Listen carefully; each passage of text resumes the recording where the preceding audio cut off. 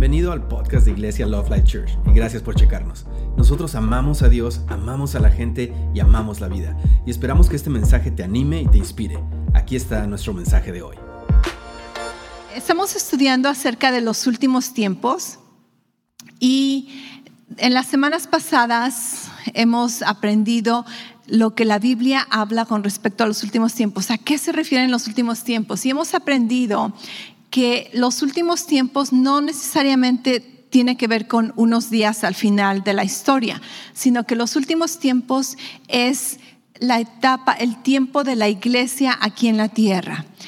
Vimos algunos eventos que han sucedido, están sucediendo, van a suceder, y la última semana, creo que fue la semana pasada, estudiamos acerca del rapto. ¿Qué es el rapto? Y vimos que aunque la palabra rapto no la encontramos necesariamente en nuestra versión en español, en la Biblia, es una palabra del latín que quiere decir arrebatamiento, y esta palabra la encontramos muchas veces en la palabra de Dios. Si necesitas hacer un repaso de estos anuncios, de estos mensajes, puedes checar nuestro canal de YouTube y allí vas a encontrar los mensajes anteriores. Ok, el día de hoy quiero que hagamos un paréntesis, ok. Todavía nos faltan dos temas importantes a tratar. Tenemos que tratar cuándo es el rapto, y esto va con el mismo tema de la diferencia entre el rapto de la iglesia y la segunda venida de Cristo. Y un tema más que me gustaría que tratáramos durante esta serie es qué es lo que va a pasar con los cristianos una vez que el rapto sucede. Y una vez que el rapto sucede, ¿y ahora qué? ¿Se acaba la historia o qué sigue para la iglesia, para nosotros los creyentes en Jesucristo? Sin embargo, el día de hoy no vamos a ver ninguno de estos temas, porque el día de hoy quiero que hagamos un paréntesis, ¿ok? Y este paréntesis tiene que ver con diferentes tipos de cristianos. De hecho, la Biblia menciona 3 tipos de categoría de cristianos, y el no entender las diferentes categorías de cristianos causa que mucha gente se confunda, que mucha gente malinterprete. ¿Cuántos han escuchado o visto o leído temas acerca de dejado atrás? Algunos han visto películas o libros o escuchado predicaciones. ¿Y qué tiene que ver con dejado atrás o que te quedaste? Tiene que ver con la idea, la creencia que se ha promovido de que si tú no estás bien, casi si tú no estás caminando perfectamente con Dios, cuando venga el rapto te vas a quedar. Y esta es una enseñanza que la Biblia no la enseña, pero esta es una enseñanza que ha surgido por falta de entendimiento, por falta de conocimiento, por confundir eventos, por confundir los calendarios de Dios, los programas de Dios. Acuérdate que Dios opera de diferente manera con 3 diferentes grupos de personas. Todos los humanos caemos dentro de 3 categorías. Los creyentes nacidos de nuevo, que esto es la iglesia, los judíos o el pueblo de Israel, que son por herencia nacidos del linaje de Abraham, y lo que la Biblia llama las naciones o los gentiles. Y eso tiene que ver con la gente que todavía no es cristiana. Algunos van a llegar a ser parte de la iglesia, algunos quizá nunca decidan recibir la redención de Cristo y van a ser tratados de una manera diferente. Entonces Dios tiene un programa para la iglesia y tiene un calendario para la iglesia. Dios tiene un programa para Israel y tiene un calendario para Israel. Y Dios tiene un programa para las naciones y tiene un calendario para las naciones.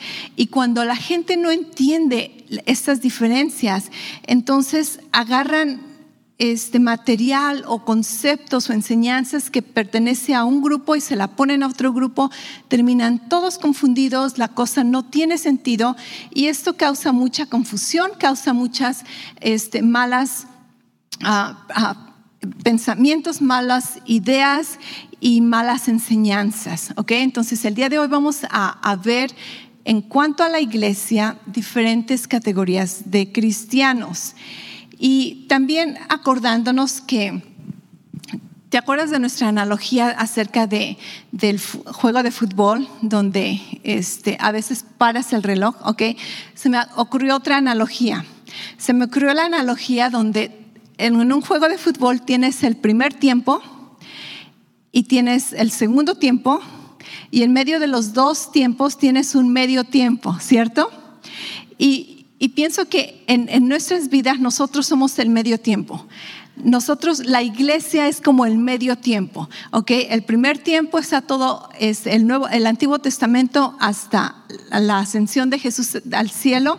Después el medio tiempo es la iglesia, y una vez que suceda el rapto va a continuar el segundo tiempo en cuanto al grupo de Israel y las naciones, ¿okay? Entonces, otra vez, mirando que hay diferentes calendarios, diferentes programas para diferentes grupos de personas. Con esta introducción, déjame decirte una frase que quizá muchos van a hacer como que, ok. Y la frase es esta, que esa es casi la base de nuestra enseñanza el día de hoy. El pecado no es un problema entre tú y Dios. Si tú eres un cristiano nacido de nuevo, el pecado no es un problema entre tú y Dios. Y cuando digo esto, yo sé que hay diferentes reacciones entre las personas. Una reacción es gente que se goza y dice, gloria a Dios, amén, pastora, excelente, lo creo. Otra reacción es de gente que se alarma y dice, ¿qué? ¿Cómo es posible que dice eso? No lo puedo creer. Casi es una herejía, ¿verdad? Y hay otra reacción de gente que dice, ¿qué? Okay, ¿cómo me estás diciendo? ¿De qué se trata la cosa? Esas tres reacciones me dicen dónde estás en tu madurez, en tu conocimiento, en tu caminar con Cristo. Porque si tú eres uno de esos cristianos que dice, gloria a Dios, amén, el pecado no es un asunto, no es un problema entre Dios y yo, entonces quiere decir que tú eres un cristiano un poco maduro, la Biblia le llama espiritual, donde tienes un poco de conocimiento, has crecido, has madurado, has conocido la palabra, has renovado tu mente y conoces un poco del fundamento de la fe en Cristo. Si tú eres uno de los cristianos que se preocupa, que se alarma, quizá eres un cristiano carnal, ¿ok? Y vamos a explicar a qué se trata de esto. Y si tú eres uno de los que dicen, ¿de qué estás hablando? No entiendo lo que estás diciendo. Quizá eres un cristiano bebé en Cristo, que apenas estás empezando, que no conoces, o quizá ya tienes años, pero aún no conoces la palabra de Dios como deberías de conocerlo. Y para ello tengo un versículo que quiero que leamos juntos. Esto está en 1 Corintios 3. De hecho, voy a leer del versículo 1 al 3. Dice, así que yo, hermanos, no puedo hablarles como espirituales, sino, vamos a poner atención. ¿Qué está diciendo hermanos? Estamos hablando de la iglesia, estamos hablando a cristianos, a creyentes en Cristo. Así que yo, hermanos, no pude hablarles como a espirituales, es una categoría, sino como a carnales, otra categoría, como a niños en Cristo, otra categoría. Okay. Aquí en la iglesia explicamos esto como que hay bebés cristianos, hay adultos cristianos y hay como papás cristianos o más bien adolescentes, jóvenes cristianos y papás adultos cristianos. Okay. Entonces vemos que el apóstol Pablo está hablándole a la iglesia, a creyentes en Cristo. Sin embargo, dice que entre los creyentes en Cristo hay algunos que se categorizan como bebés cristianos, otros como carnales y otros como espirituales o maduros. Y si tú sigues leyendo versículo 2 y 3, no lo vamos a leer juntos, pero el apóstol Pablo les dice que a los que son carnales, dice, son iguales como los del mundo, casi no hay diferencia. Y hay otro versículo en Efesios 5:14 donde Dios dice, despiértate tú que duermes, dice, y deja que Cristo te alumbre, dice, levántate de entre los muertos. Y esta es una analogía de que si tuviéramos personas muertas, espero que nunca tengamos que vivir esta analogía, pero si hubiera personas muertas, algunas personas muertas, y después tenemos una persona que está dormida entre estos muertos, tú no vas a saber cuál es la diferencia porque parece que están iguales. Y Dios dice que los cristianos carnales parecen muertos, pero no están muertos. Y es por eso que Efesios 5:14 Dios dice, levántate de los muertos. Tú no estás muerto. Si estás siendo carnal, solamente levántate y vive en la luz, porque los cristianos debemos de vivir en luz. Ahora, ¿a qué nos referimos con cristianos carnales? Qué bueno que preguntaste eso. Cristianos carnales tiene que ver con aquellos cristianos que aunque Dios nos sacó del mundo, no han sacado el mundo de ellos, o no han conocido verdaderamente la gracia de Dios, o se han negado a vivir en los principios del reino, y como consecuencia viven casi igual que los no creyentes. Yo creo que muchos cristianos carnales no son necesariamente carnales por rebeldía, sino por mucha ignorancia, por falta de conocimiento, y algunos definitivamente por rebeldía. Pero lo importante que hay que conocer es de que aunque son cristianos carnales, siguen siendo creyentes, siguen siendo de la familia de Dios. Así como en muchas de nuestras familias, ¿verdad?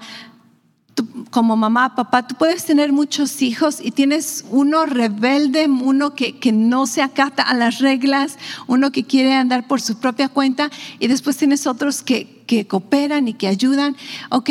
No quiere decir que el rebelde ya no es tu hijo, simplemente está viviendo bajo otros principios, no los que tú le has establecido. En la Biblia también encontramos unos versículos que causan mucha confusión a veces, que causan tropiezo. No sé si tú has leído las cartas del apóstol Juan, lo que se conoce como las epístolas de Primera de Juan, Segunda de Juan, Tercera de Juan. Okay.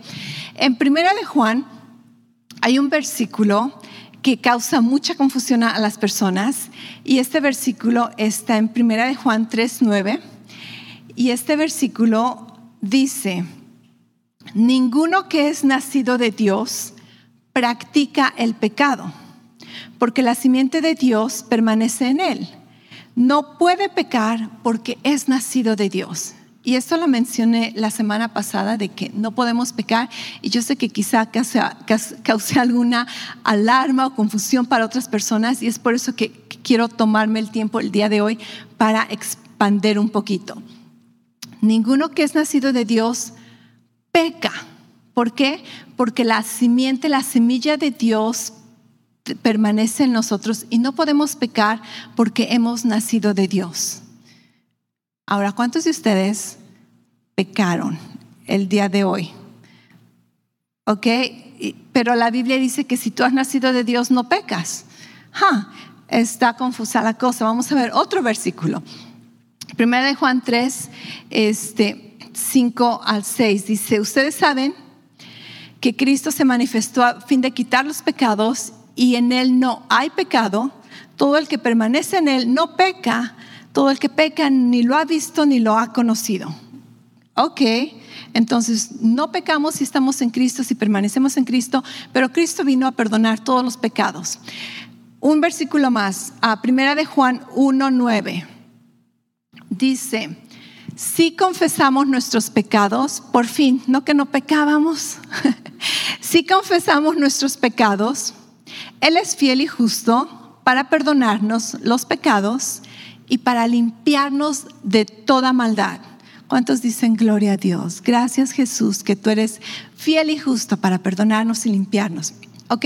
Entonces vemos que la Biblia dice que si hemos nacido de Dios no pecamos, pero que si pecamos y decimos que no pecamos, somos mentirosos, así que más vale que confesemos nuestros pecados.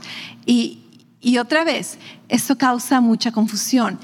Y el concepto de lo que estamos hablando, el apóstol Pablo lo trató primero en su propia vida y después nos los enseñó. Y tú puedes leer en Romanos 7, versículo del 21 en adelante.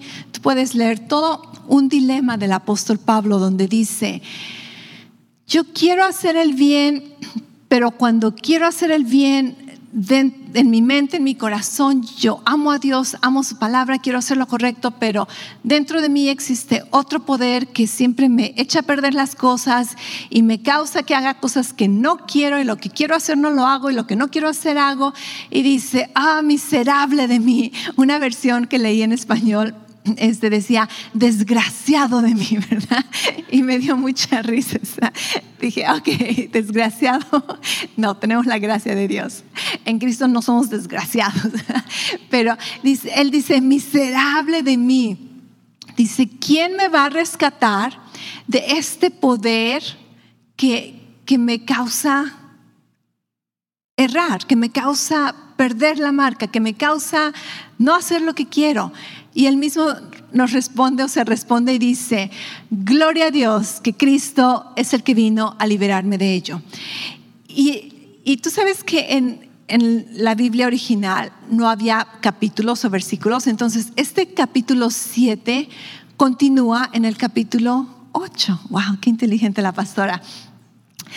El capítulo 7 continúa en el capítulo 8.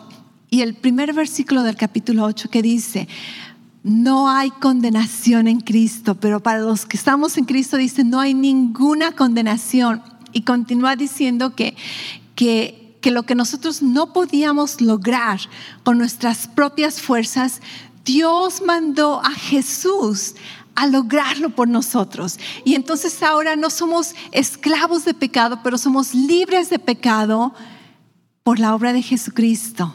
Y toda la gloria, todo el honor, porque todo el trabajo lo llevó a cabo Jesucristo. Entonces, ¿a qué nos referimos? Con que pecamos, no pecamos, por fin, ¿cómo está la cosa? ¿Qué onda con esto? Ok, en la Biblia hay algunas palabras que se utilizan para la palabra pecar o pecado. Por lo general se utilizan dos palabras. La primera, y no te voy a impresionar con mi griego porque ni siquiera sé cómo se pronuncia, pero la primera, hermatía, quién sabe si así se dice en griego, está en griego, es hermatía. Esa palabra es la que más se utiliza en el Nuevo Testamento, y esta palabra es un sustantivo.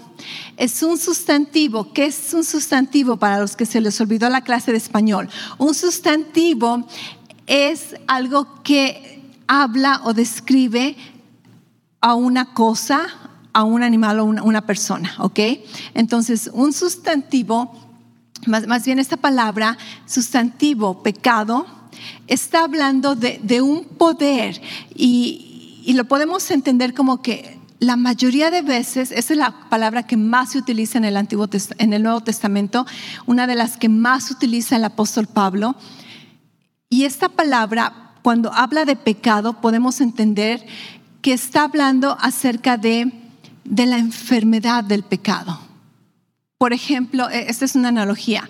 Cuando tú tienes una enfermedad, tú tienes la enfermedad dentro de ti, pero tú no sabes que hay esta enfermedad a menos que haya unos síntomas, ¿correcto? Y entonces los síntomas es el fruto de esa enfermedad, y los síntomas te ayudan a detectar, ok, creo que hay una enfermedad. Y tú puedes tratar los síntomas o tú puedes tratar la raíz de la enfermedad. Por ejemplo, un cáncer que es maligno, es malvado, es de la maldición, esto no es de Dios. Pero un cáncer tiene síntomas y tú puedes tratar los síntomas, o tú puedes ir y deshacerte de ese cáncer, sacarlo, aniquilarlo, y entonces cuando haces esto arreglas los síntomas también. ¿Ok? La otra palabra que se utiliza para pecado es emartano. Otra vez está en griego, pero lo importante de esta palabra no es cómo se pronuncia o cómo lo pronuncio yo. Lo importante de esta otra palabra, cuando habla acerca de pecado, es que esta palabra es un verbo. Y aquí es cuando tiene que ver con las acciones, con los frutos, con los síntomas, ¿ok? Entonces, la mayoría de veces en el Nuevo Testamento, cuando estamos hablando de pecado, estamos hablando de la raíz de pecado en singular, no de los pecados, sino de la naturaleza de pecado. Y cuando entendemos esto es bien importante, porque cuando entendemos esto, podemos entender 1 Juan 3:9, el que es nacido de Dios no peca. ¿Por qué? Porque la simiente de Dios permanece en él y no puede pecar porque es nacido de Dios. Ok, vamos a expandir esto. El que es nacido de Dios, acuérdate, ¿cómo nacemos de Dios? Jesús le explicó a Nicodemo, el que no nace de agua y de espíritu no puede entrar al reino de Dios. El nacimiento no tiene que ver con sangre y carne en cuanto al nacimiento espiritual, el nacer de nuevo. Dios dijo, tienes que nacer del Espíritu. Y entonces cuando creemos en Jesucristo, cuando confesamos que Él es el Señor, nosotros nacemos de nuevo. Nuestro espíritu, acuérdate, somos un espíritu, tenemos un alma, vivimos en un cuerpo. ¿Ok? Nuestro espíritu nace de nuevo, dice, la simiente de Dios, la semilla de Dios, el espíritu de Dios viene a nuestro espíritu. ¿Y qué sucede? Nuestro espíritu que estaba muerto, apartado, separado de Dios, ahora recibe la vida de Dios. Y mi espíritu ya me libra de la naturaleza del pecado, me libra de la raíz de la enfermedad de pecado. Y ahora ya no puedo pecar. En otras palabras, yo ya no soy parte de la naturaleza de pecado. ¿Por qué? Porque la simiente de Dios vive en mí y ya no peco. Mi espíritu ya no peca. Y el espíritu es lo más importante, porque el espíritu es lo que va a determinar si vamos a pasar una eternidad con Dios o una eternidad separados de Dios. Cuando nacemos de nuevo, nuestro espíritu llega a tener la vida de Dios. Tú sabes que cuando nacemos de nuevo nuestra alma no cambia, nuestros pensamientos, intelectos, voluntad, eso no cambia y tu cuerpo desafortunadamente no cambia. Qué padre sería que en el momento que naces de nuevo, las arrugas se van, las canas se van, los barros se van, los kilos extras se van, las enfermedades se van. Ok, esto no sucede. Quizá algunas personas de aquí, de allá, ¿verdad? Un milagro, una sanidad, pero tu alma no nace de nuevo, tu cuerpo no nace de nuevo. ¿Qué nace de nuevo? Tu espíritu nace de nuevo. Entonces tú ya no tienes la naturaleza de pecado. Y es por eso que la Biblia dice que tú ya no pecas. Esto no quiere decir que no hacemos actos de pecado, pero estos actos de pecado ya no determinan mi relación con Dios. Estos actos de pecado simplemente son decisiones que hacemos muchas veces por ignorancia, muchas veces por necedad, muchas veces por desobediencia, muchas veces simplemente porque ni siquiera supimos por qué hicimos cosas, ¿ok? Entonces, nuestro espíritu está perfecto, como que una tercera parte en tu vida está perfecta. ¡Fiu! Puedes descansar. 2/3 partes por trabajar en ello. La segunda parte, tu alma, es lo que tenemos que renovar aquí en la tierra. Renovamos nuestros pensamientos con la palabra de Dios. Y esto nos ayuda a renovar nuestro cuerpo, esto nos ayuda a vivir con esa vida de Dios dentro de nosotros. Pero últimamente jamás, espero no desilusionarte, jamás vamos a redimir o a obtener una mente perfecta y un cuerpo perfecto aquí en la tierra. Es por eso que leímos la vez anterior que cuando Cristo, nuestra vida se manifieste, cuando Él venga en el rapto, cuando nos llame al cielo, dice, todos vamos a ser transformados. Nuestra alma finalmente va a poder ser transformada. Nuestro cuerpo finalmente va a poder ser transformado. Así que Dios no está esperando a que pases por un horno de fuego, que pases por muchos problemas, tribulación, para que te pongas a línea, para que te perfecciones. No, Él sabe que lo el peor problema no te va a perfeccionar. Lo único que puede transformar tu vida va a ser la redención que vamos a recibir en la transformación cuando nos vayamos en el rapto. ¿Todos me están entendiendo? ¿Ok?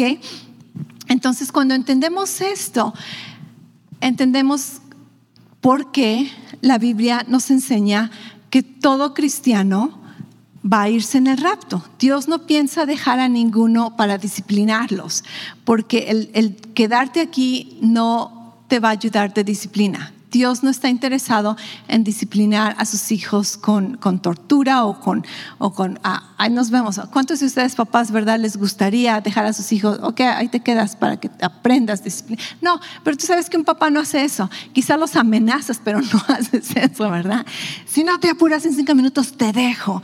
Tú sabes que no lo vas a dejar, o al menos yo no los he dejado. Por accidente los he dejado, pero no intencionalmente. Ok. Entonces, ese concepto de que algunos cristianos se van a quedar cuando esté el rapto porque no van a estar listos es ilógico, no es bíblico. Y además, ¿quién dice que estás listo? ¿Quién establece que estás listo? Si estás viendo Facebook cuando venga el rapto, ¿te vas a quedar? ¿Qué tal si estás viendo Facebook en una predicación? Pero ¿qué tal si estás viendo una canción que no deberías? Ok, entonces ahí es cuando la gente se mete en legalismos, en cosas que no tienen sentido y piensan que si tú no estás listo, si tú no estás perfecto, te vas a quedar en el rapto. Déjame decirte una vez más, nadie va a estar listo nunca. No importa cuánto conozcas de la palabra, no importa cuánto ames a Dios, no importa cuánto estudies la palabra de Dios, jamás vas a estar listo. Tú puedes ser un cristiano espiritual, un cristiano maduro, un cristiano que en muchas áreas conoces la palabra, produces frutos de justicia, como dice la Biblia, pero en algunas áreas tú vas a ser bebé cristiano y en algunas áreas vas a ser un cristiano carnal. Tú puedes ser los 3 tipos de cristianos en un día. Quizá en el área de las finanzas, tú seas un cristiano carnal, donde digas, no voy a obedecer los principios bíblicos de las finanzas. Pero quizá en el área de asistir a la iglesia, eres un cristiano espiritual, donde eres fiel y cumples con venir a la iglesia o ver la iglesia en línea. Y quizá cuando tiene que ver con el Antiguo Testamento, eres un bebé cristiano porque no conoces nada del Antiguo Testamento. ¿Me entiendes? Entonces, ¿quién establece quién es maduro, perfecto? No fuimos llamados para juzgar y no es nuestro negocio. Como que nadie tiene tiempo para andar juzgando a nadie. Lo que tenemos que hacer es vivir en la gracia de Dios, renovar nuestra mente, conocer a Dios cada día más, experimentar su presencia, experimentar sus promesas, amén. Y olvídate de andar juzgando. Y ese a lo mejor no es salvo, a lo mejor se va a quedar. Ok, tú no sabes quién es salvo y quién no es salvo. De hecho, creo que muchos nos vamos a sorprender cuando lleguemos al cielo y digamos, ¿tú? No lo puedo creer. Porque no te toca a ti juzgar. Tú no conoces corazones, tú no conoces el espíritu del hombre, solamente Dios, amén. Así que no hay iglesia perfecta. Si tú estás esperando a que la iglesia sea perfecta para que el rapto suceda, no has entendido el concepto del rapto. El rapto sucede para que la iglesia sea perfecta. El rapto no sucede porque la iglesia es perfecta. El rapto sucede para que la iglesia finalmente sea perfecta, espíritu, alma y cuerpo. De hecho, hay un versículo donde dice que ahorita en Cristo nacidos de nuevo, nuestro espíritu ya es perfecto. Está en Hebreos, ¿dónde está? Hebreos 12:23. Dice que nuestro espíritu ya está perfecto, pero nuestra alma todavía no lo está. Tenemos que renovar nuestra mente, a tomar cautivos nuestros pensamientos, someterlos a la obediencia en Cristo. Nuestro cuerpo en Romanos 8 dice que, creo que tengo este versículo, si no, ay, me la crees, no sé dónde está, pero en Romanos 8 dice que aún la creación está esperando ese momento de redención donde aún la creación va a ser redimida y perfeccionada a su estado original. Y dice, y nosotros estamos esperando la redención de nuestros cuerpos. Entonces va a ser en ese momento sobrenatural cuando Cristo se manifieste, cuando suene la trompeta y diga: familia, iglesia amada, es tiempo. Y en un abrir y cerrar de ojos vamos a ser transformados. Primero los que han muerto en Cristo, después los que estemos vivos. Dice, en un abrir y cerrar de ojos vamos a ser transformados y vamos a conocer la vida de Dios por completo, 100% en nuestras mentes, en nuestros cuerpos. Esta es una esperanza gloriosa. Esta es una esperanza gloriosa. Así que no hay iglesia perfecta, no hay cristianos perfectos, pero vamos a ser perfectos cuando Cristo, nuestra esperanza, se manifieste, ¿ok? Cuando tiene que ver con pecado, para aquellos que piensan que tienen el don espiritual de andar juzgando a los otros cristianos, hay gente que piensa que ese es su llamado, andar acusando a los que ya pecaron. ¿Cuál es tu fruto? Pastor, este es mi ministerio. No existe tal ministerio, tal fruto, ¿ok? En Santiago 4:17 dice: aquel pues que sabe hacer lo bueno y no lo hace, le es pecado. Ouch. Di conmigo, ouch. En otras palabras, si sabes hacer lo correcto y no lo haces, ya pecaste. Otro versículo en Romanos 14:23 dice: todo lo que no procede de fe es pecado. De acuerdo a estos versículos, todos estamos amolados y todos pecamos. Porque si tú sabías que tenías que sonreírle al vecino y no le sonreíste, es pecado. Si tú sabías, venías caminando y viste un pedazo de basura en la iglesia y no lo levantaste, es pecado. Si tú sabes que hacer lo correcto y no lo haces, es pecado. Si tú no le diste el paso cuando venías manejando, es pecado. Todo lo que tú sabes que hacer correcto y no lo haces es pecado. Pero gloria a Dios que Cristo vino y nos perdonó todos nuestros pecados, amén. Entonces no tenemos que vivir con esa carga de que, oh Dios mío, ya pequé, ya volví a pecar, miserable, desgraciado de mí. Ok, no. En Cristo ya no somos pecadores. En Cristo somos nuevas criaturas. Cristo fue el sacrificio por el pecado. La Biblia dice que hemos sido eternamente redimidos por un sacrificio. Este es un versículo que me gustaría que leyéramos. Está en Efesios 1:7. Ok, Efesios 1:7 dice: en Él tenemos redención mediante su sangre, no mediante nuestras obras, dice mediante su sangre, el perdón de nuestros pecados, según las riquezas de su gracia. Gloria a Dios, gloria a Dios. Tenemos un Dios amoroso, misericordioso.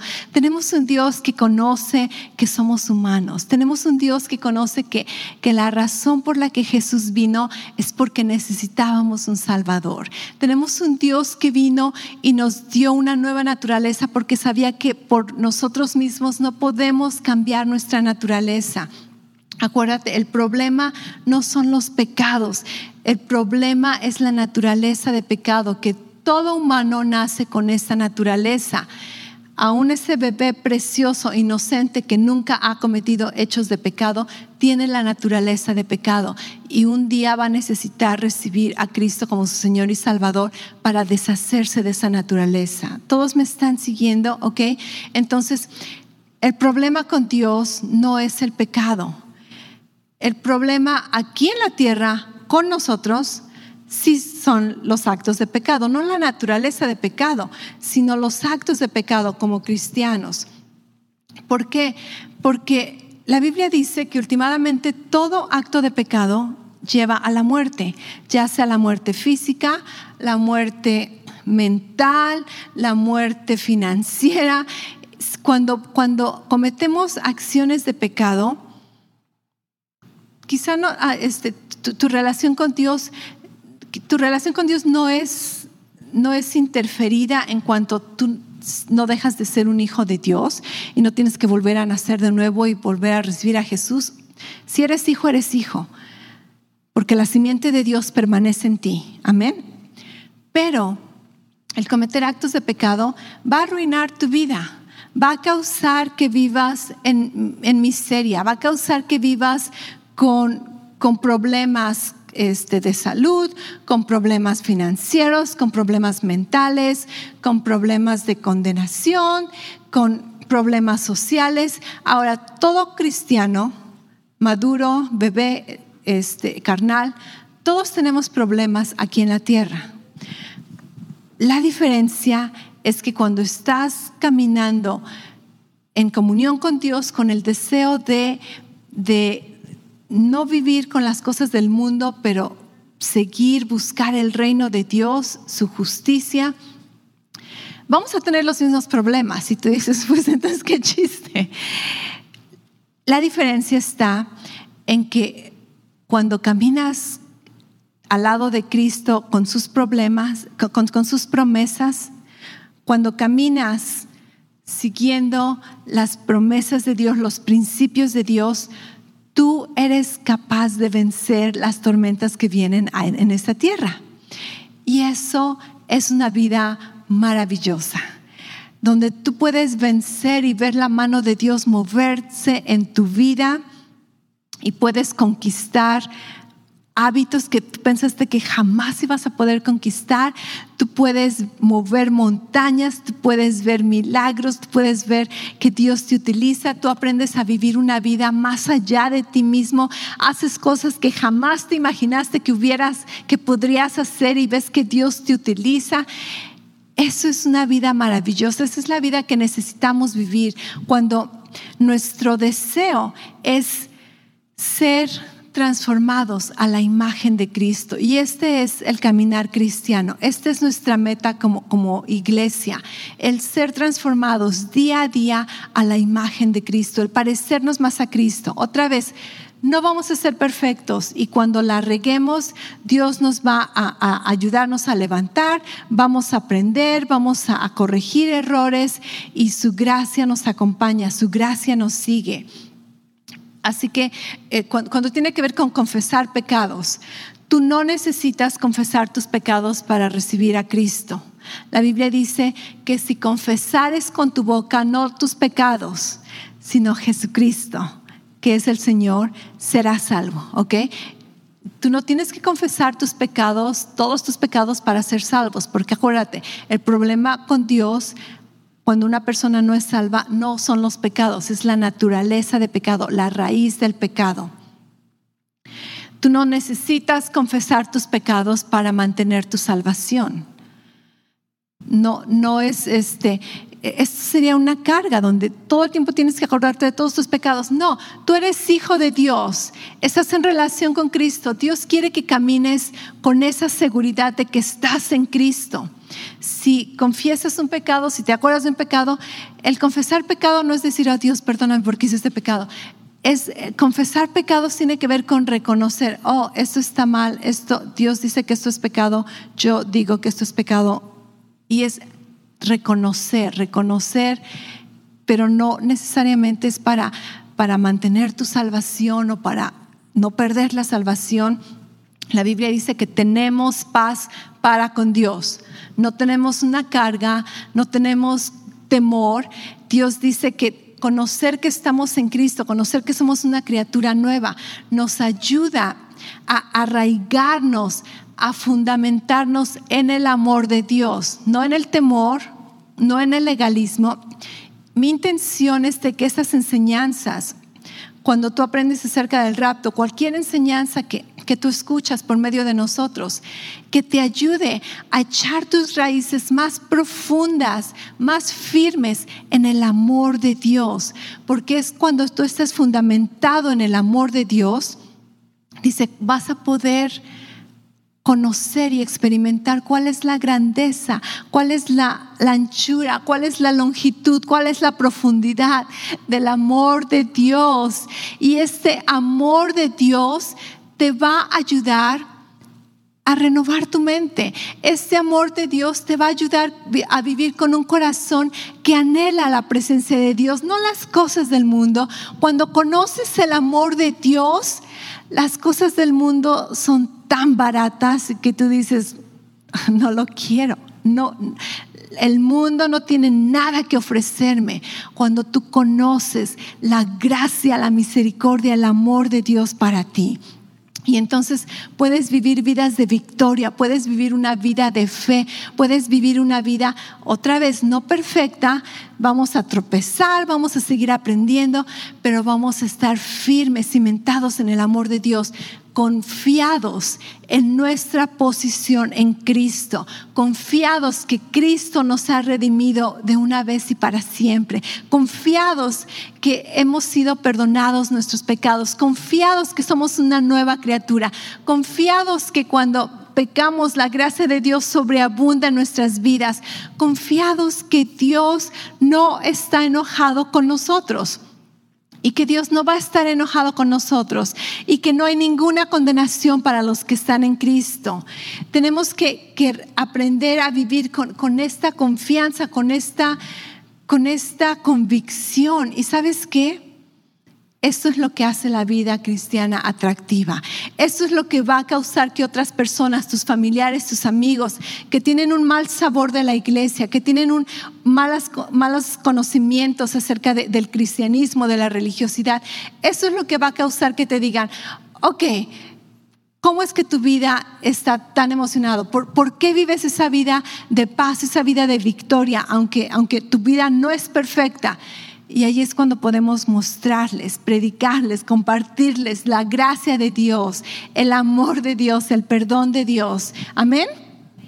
Ok, entonces vemos que el pecado no es un problema. Si eres nacido de nuevo, eres nacido de nuevo.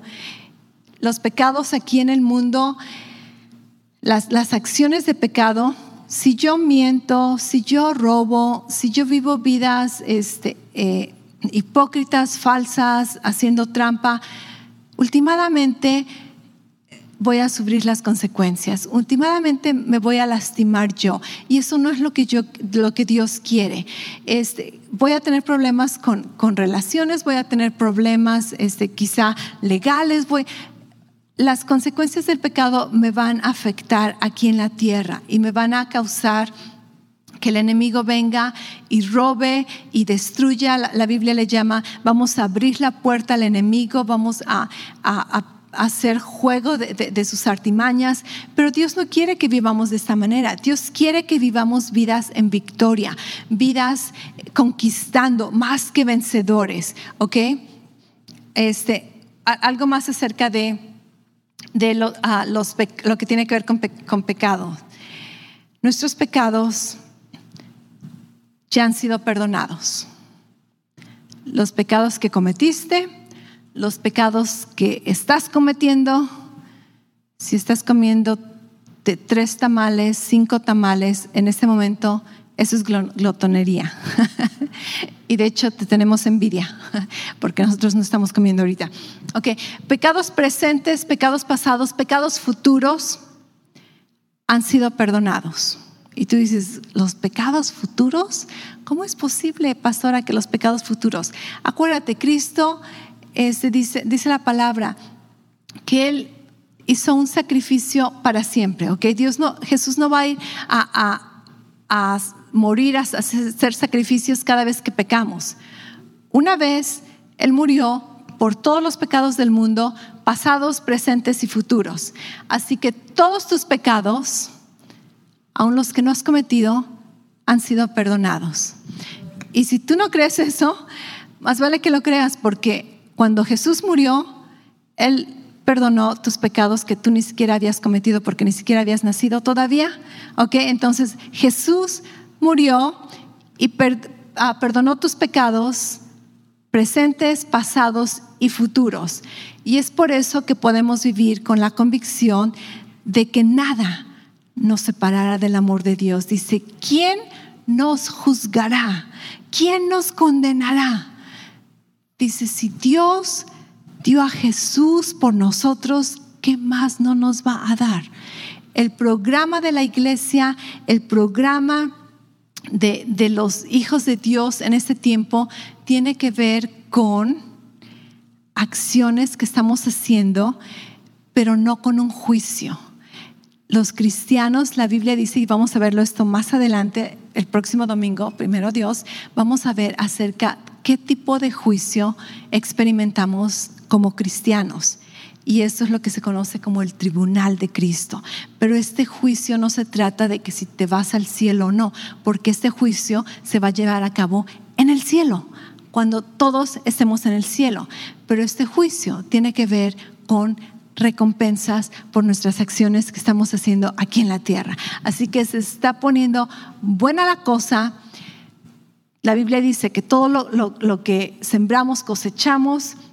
La Biblia nos llama a vivir vidas inteligentes, no desperdiciar el tiempo. Así que tenemos cosas que hacer, pero más que nada tenemos una gran vida que disfrutar en la presencia de Dios.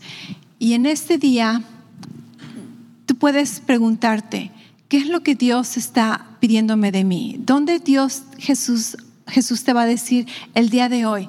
Bien hecho, buen siervo fiel. ¿Qué es lo que Dios te dice el día de hoy?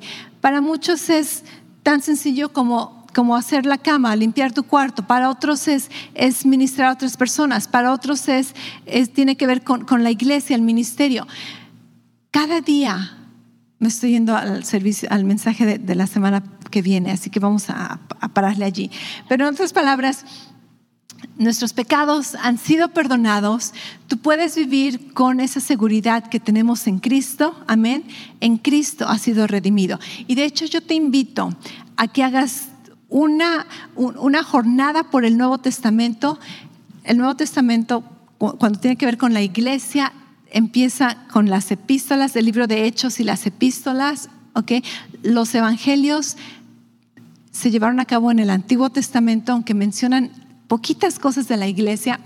Lee de Hechos para acá, lee las epístolas del apóstol Pablo y encuentra cada vez donde la Biblia dice en Cristo, subráyalo, haz una nota y mira todas las cosas donde Dios dice que estás en Cristo, porque esa es la posición con la que caminamos como hijos de Dios. Así que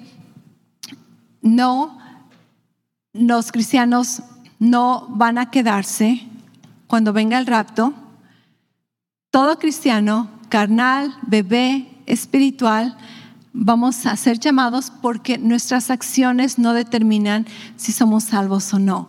La sangre de Jesús, la redención de Cristo, el perdón de pecados determina nuestra salvación. La naturaleza de vida que tenemos a través de confesar a Jesús como el Señor y Salvador. Pero las acciones sí nos afectan aquí en la tierra y algunas acciones nos van a afectar en el futuro cuando tiene que ver con nuestras recompensas eternas.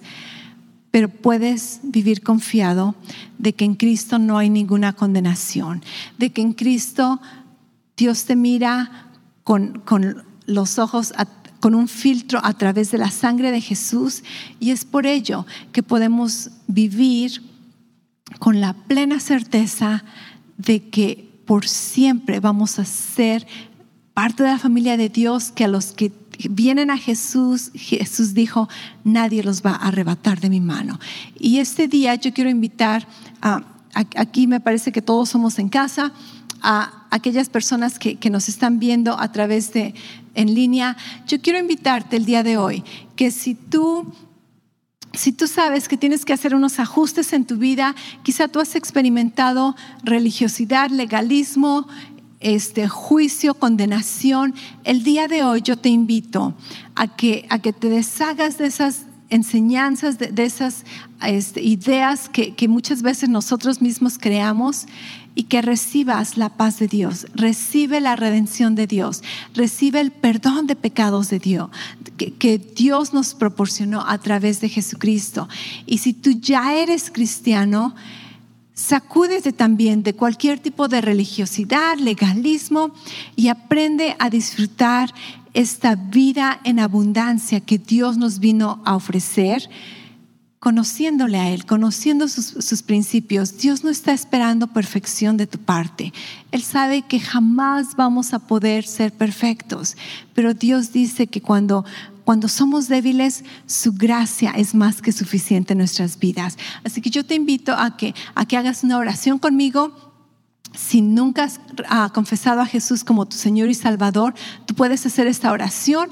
Y si aún ya eres cristiano, puedes hacer esta oración también para reafirmar tu vida, para rededicar tu vida a Cristo y para consagrarnos una vez más a nuestro Dios. Ora conmigo. Di: Padre, te doy las gracias de que me amas. Te doy las gracias de que enviaste a Jesucristo a morir por mis pecados. Te doy las gracias de que en Cristo yo puedo ser un hijo de Dios.